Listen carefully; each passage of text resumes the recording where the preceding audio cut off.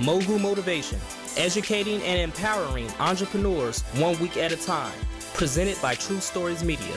And I am your host, Antoine Twiz Taylor. Good morning, ladies and gentlemen. Thank you for tuning in to another episode of Mogul Motivation. Welcome back. I'm happy that you are here.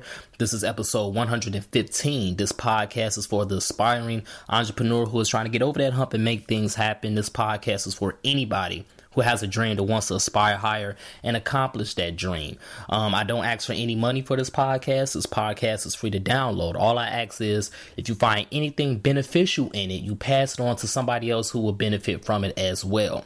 Also, I just released a motivational ebook last Thursday titled 100 Deposits, Restoring Value to Your Entrepreneurial Spirit. It's available for purchase on Amazon Kindle. It's $1.99. It's an ebook copy. So when you get a chance, please go ahead and support that. I would truly appreciate it. It's basically 100 affirmations that I wrote to myself over the years to basically keep myself motivated. It's actually more than 100 deposits, but I only put 100 in this first installment. So whenever you get a chance, please go ahead and purchase your copy of that and give me feedback. Let me know what you think about the book.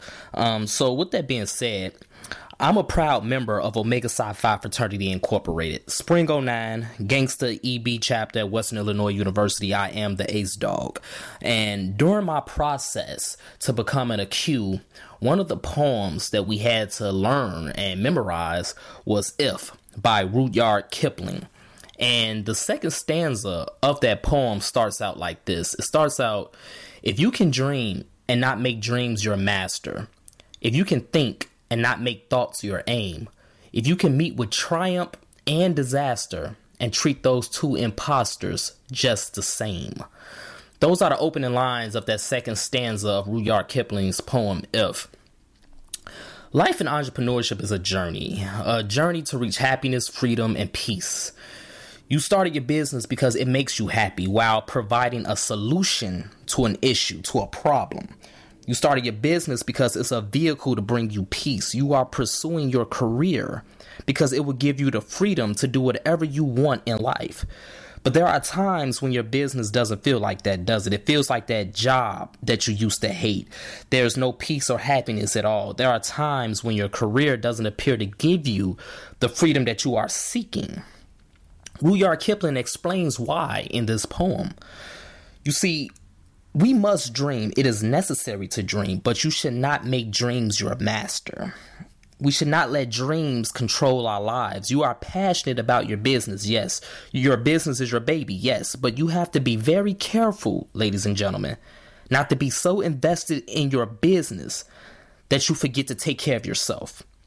We can't run a business or pursue our careers if we're driving ourselves insane on a daily basis. We can't be so wrapped up in our work that we ignore our loved ones and not give them the time and affection that they deserve.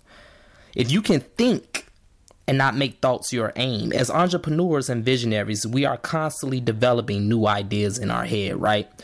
But what good are they if we never follow through on them? Yeah, you may have an awesome idea that can elevate your business. You may have a great strategy to achieve and rise up in your career, but due to doubt, lack of confidence, and other imaginary monsters that we haven't conquered, we never execute. These can be some contributing factors for why your business doesn't give you the happiness, freedom, and peace that you're yearning for, that you thought you was going to achieve when you first started your business. Those feelings that you did have when you first started your business, they're not there anymore because of two imposters. If you can meet with triumph and disaster and treat those two imposters just the same. Triumph, a great victory or achievement, no more opposition. Disaster, great damage or loss. These are two imposters because they're not the substance of life. They're not the substance of your business. They are just two extremes of your life and your business, and they should never be taken too seriously. You see, we have to understand that no triumph lasts forever.